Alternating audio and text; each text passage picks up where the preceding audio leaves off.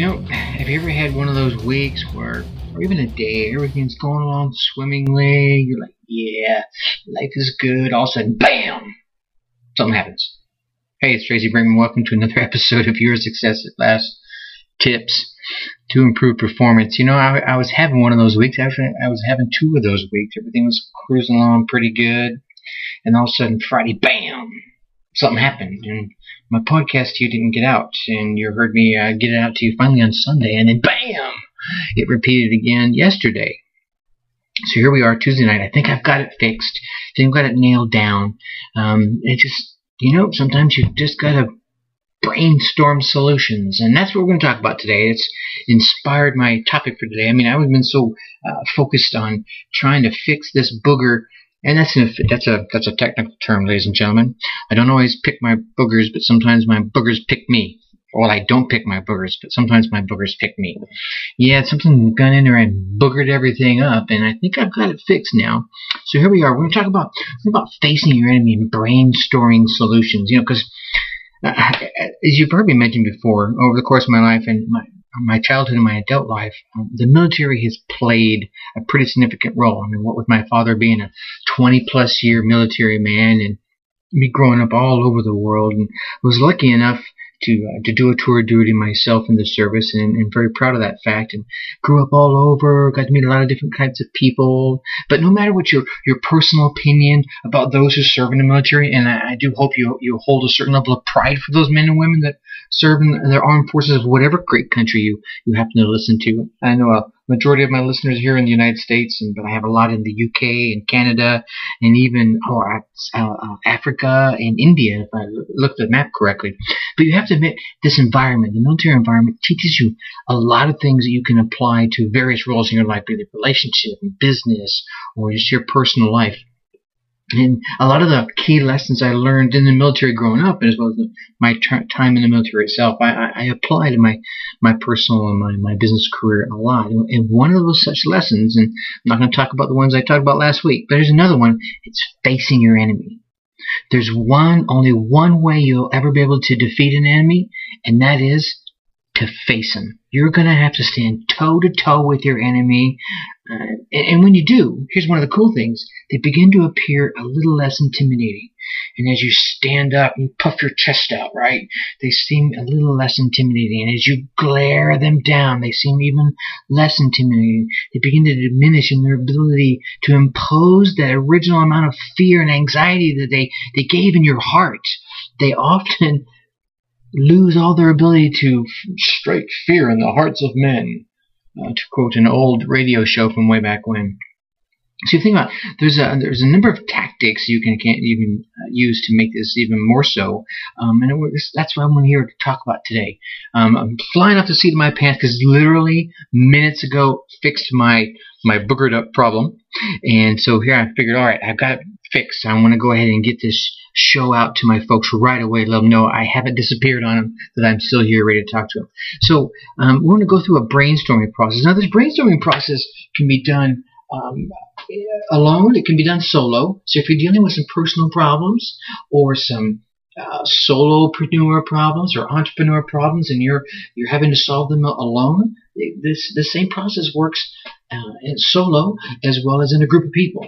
Because here's the thing: studies have shown, and I've read a number of those studies, that groups of people, I'm not talking about a group, I'm talking about a group of 5, 10 participants, right, is about the best size for your brainstorming activities. And studies have shown that any given number of people working on the same problem are going to generate 50% more effective ideas, right? They're going to come up with, twice as many ideas. And I was sitting in a conference, 4 or 5 years ago, and someone was doing a great little brainstorming idea, and they sat a styrofoam cup. Actually, there was already a styrofoam cup sitting in front of each one of the places on the table, and we were sitting around tables, probably 6 to 8 people per table, and each one of us had a cup sitting there, a styrofoam cup. And the facilitator at one point in the meeting said, "Okay, here's what I want you to do. On your own, no peeking, I want you to come up with as many uses for that styrofoam cup as you can. Now, luckily, me being the pretty creative guy that I am, I just hurt myself patting myself on the back there. Oh, the cramp in my shoulder. Anyway, I was able to come up with a lot of ideas. And actually, I stumbled across that list not too long ago, just having moved from Pennsylvania to Ohio. And that's what made me think about that. And I literally filled up a sheet of 8.5 by 11 lined paper, college ruled paper, on 2 rows. So I had 2 columns of ideas on the front and probably about halfway down the back. So I had a long list of ideas because I've been doing this a long time, problem solving and creative brainstorming, right? But I digress. The ideas I wanted to drive home is that as you use this process over and over again, you'll get really, really good at it, right? So don't be crushed if it doesn't work. Oh, Tracy said it was a great idea, but I didn't get a whole lot out of it. Keep trying it. Trust me, it works really, really well. And when I was able to, so the idea of the process at the meeting I was at was come up with as many ideas as you could alone, and then you brainstorm together as a group with how many ideas you had. Now, a few of the other people at the table had ideas I hadn't come up with, so if you cube all those together, we had like 2 or 3 sheets of ideas together. So here's what I want to do. I'm going to take you through the process. I mean, I know I'm babbling on quite a bit here, so I'll make sure I give you the brainstorming process you can go through.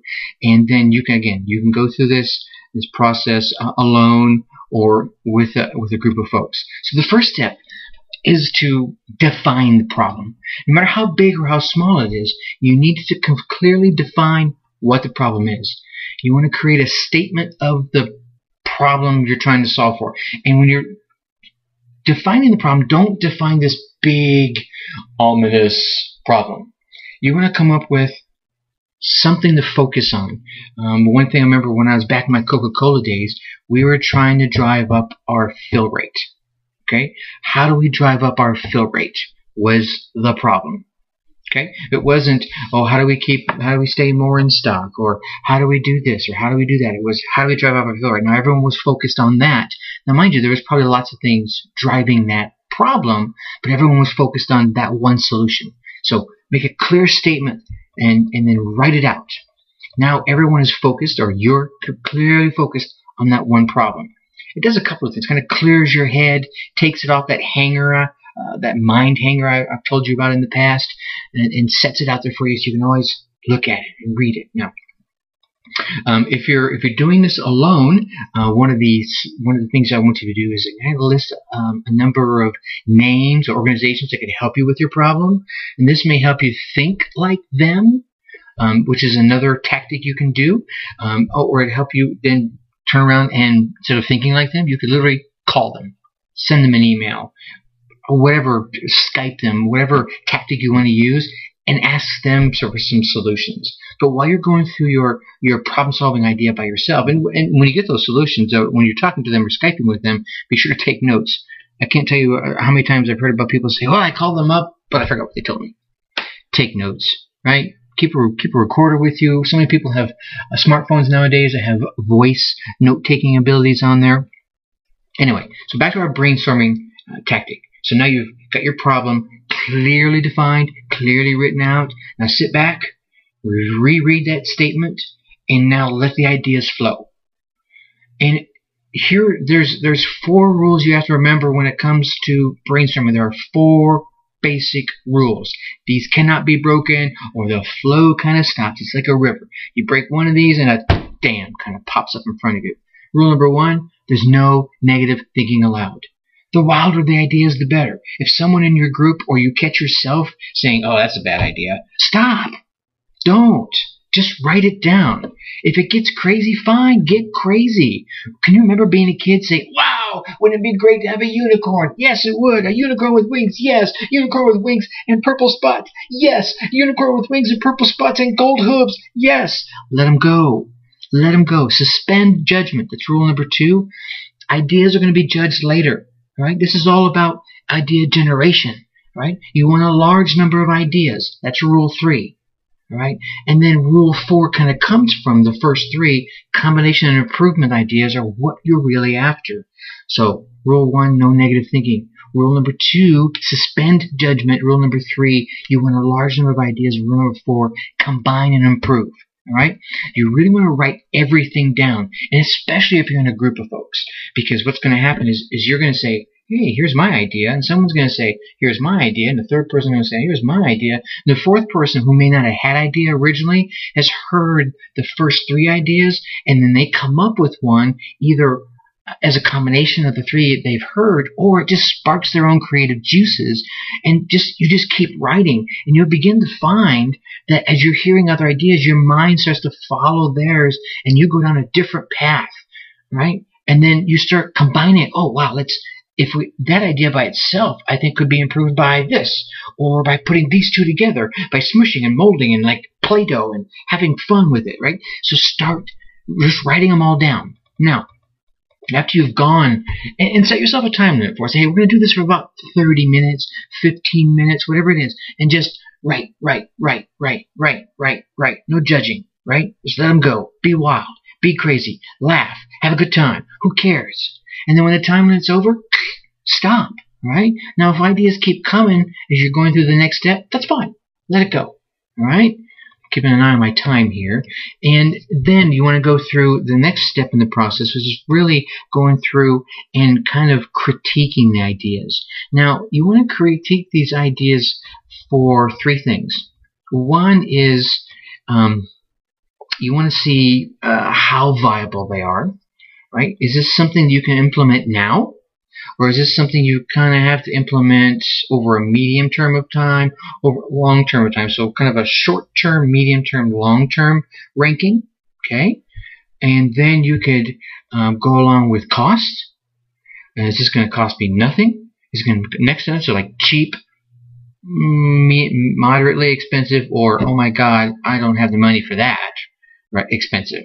So now you can start looking at your ideas and say, well, this is a great idea, but it's going to take a really long time, but it is really cheap.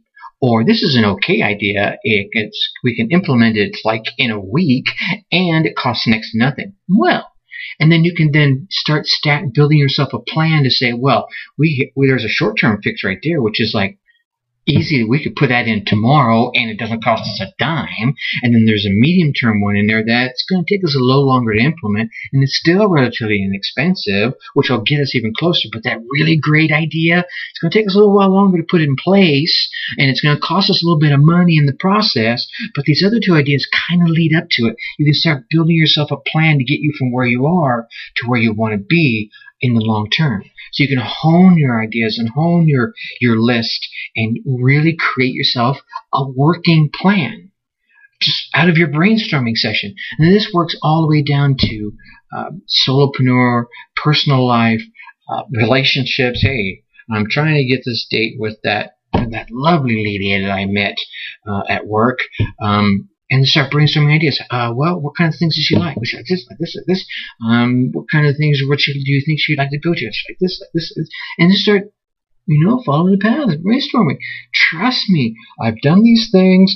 I just don't go whimsical on this. I see a lady that I have long-term infatuation for. This is, of course, not now. I mean, I don't do that now. I mean, back in my dog days when I was chasing ladies all over Southern California. Anyway, I would sit at night and almost brainstorm the situation, role play it out. She would say this, I would say that. She would say this, I would say that.